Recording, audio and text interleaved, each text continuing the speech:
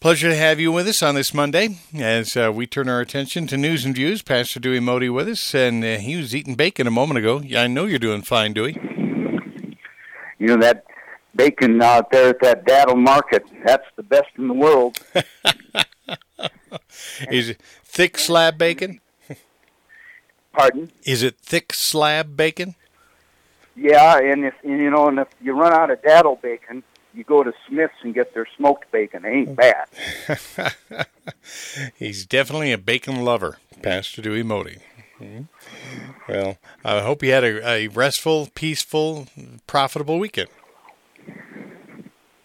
Well, kept really busy. I just praise God for the energy. And I wrote a little bit about it on the website today, Dan, about helping a widow and then another lady with their yards, you know. Mm-hmm. It's surprising what an old man can do with a weed whacker. That's a dangerous thing, man. Get out of his way. That's right. That's right. Do not stand between a man and his weed whacker.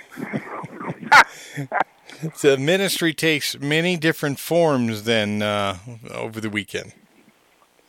What I got from my experience this weekend was one of the ladies texted me yesterday afternoon saying that you and Sharon care more about me than my own family. And so what I really just try to do here today and did in writing on the website was love one another, take care of one another, minister to widows and orphans, and we as the body of Christ are to take care of others, especially widows and orphans. And people need love.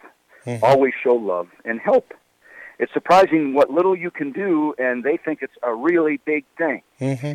So be a gift to someone today. It also amazes me, Dewey, when we set out to be a blessing to somebody, and we do that, just faithfully obeying what God shows us to do, is the blessing really that it is to us personally. Oh my, I was higher than a kite when I got done. I just felt just so lifted up by God. Mm-hmm. Yeah. And you're right on that, brother. Mm-hmm. You know, the other thing I was writing about this morning is something you and I have talked about. You know, how old are we, Dan? It seems like we're 150. You might be 150, but I'm only 60 something. Yeah. I always say we've talked about this for years, but it's like when you preach the same thing. God's word doesn't change, and some situations don't change because people haven't given in to Jesus yet. But one thing you and I've talked about for a long time is the high rate of crime, the bad economy in Albuquerque, and now the Journal has got a great article that we've got a link to at fggam.org, and our post is titled that, you know, Albuquerque is losing residents to Denver. We've reported about that. Mm-hmm. And I talked about this as no surprise to us. No jobs, high crime, and they're luring people to move out of state. Just this past month, Dan, I went to Smith's, as I said, to get that bacon this weekend. They told me they'd just been robbed at gunpoint at 10 o'clock at night, and the employees all ran for safety. My friend, dear Nancy, a Christian woman, was the one that got the gun held to her. They just had this month, had a customer maced in the parking lot, a lady, her purse stolen.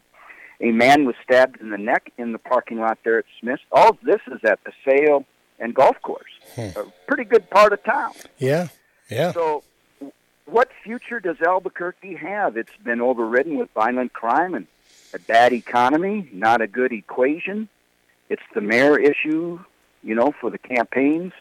Only Jesus can change this. What will it take to end Albuquerque from being the abortion capital? What will it take to deliver UNM from corruption? When will New Mexico end child hunger? When will New Mexico end state government corruption? When will New Mexico value life? Many questions need to be answered by the people of this state to end this ungodly behavior. And you've touched on something that a lot of parents, grandparents should be concerned about. And Steve Schiff has mentioned this in his announcement that he was going to run for that he's running for governor. and that is our children, our grandchildren see no future here, so they move someplace else. We love New Mexico. We'd love to be able to say, hey, stay here. There's a great opportunity. But the reality is there's not great opportunity, do we? Sadly, and it mourns us that is a fact. Mm-hmm. So, I mean, this is. I'm glad it's finally being addressed, particularly by the Albuquerque Journal. That'll help. That'll help draw the attention to this. But it seems like, I mean, politics are not the answer, but that seems to be where everybody always turns first.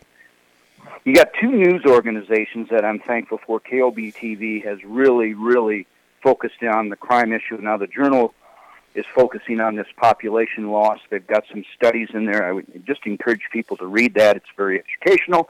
It's not surprising to me or Dan and to others. But what this really is, I pray that New Mexico, like you and Laura, Sharon, and I love New Mexico. God has us here. He has us standing in the gap. And New Mexico is a mission field because so many need Jesus. But what I pray, Dan, is that the people of New Mexico will realize that they can pass all the laws, they can run all the campaigns they want, they can make all the promises they want, that they're going to change this or that, but it will only happen, God will only bless the state when this state ends such satanic activity as abortion. Mm-hmm. And we have the majority of the candidates saying, well, in the mayoral race, saying, well, there's nothing a mayor can do. You know what? A mayor can raise their voice in regards to abortion and in regards to life issues, and they can consistently and eloquently speak to the need to be a life-affirming community, not a life-destroying community, and can indeed impact what's going on in the realm of life issues. It's just whether or not that mayoral candidate is willing to do that. That's what it comes down to. Mm-hmm. I'd love to see the next mayor.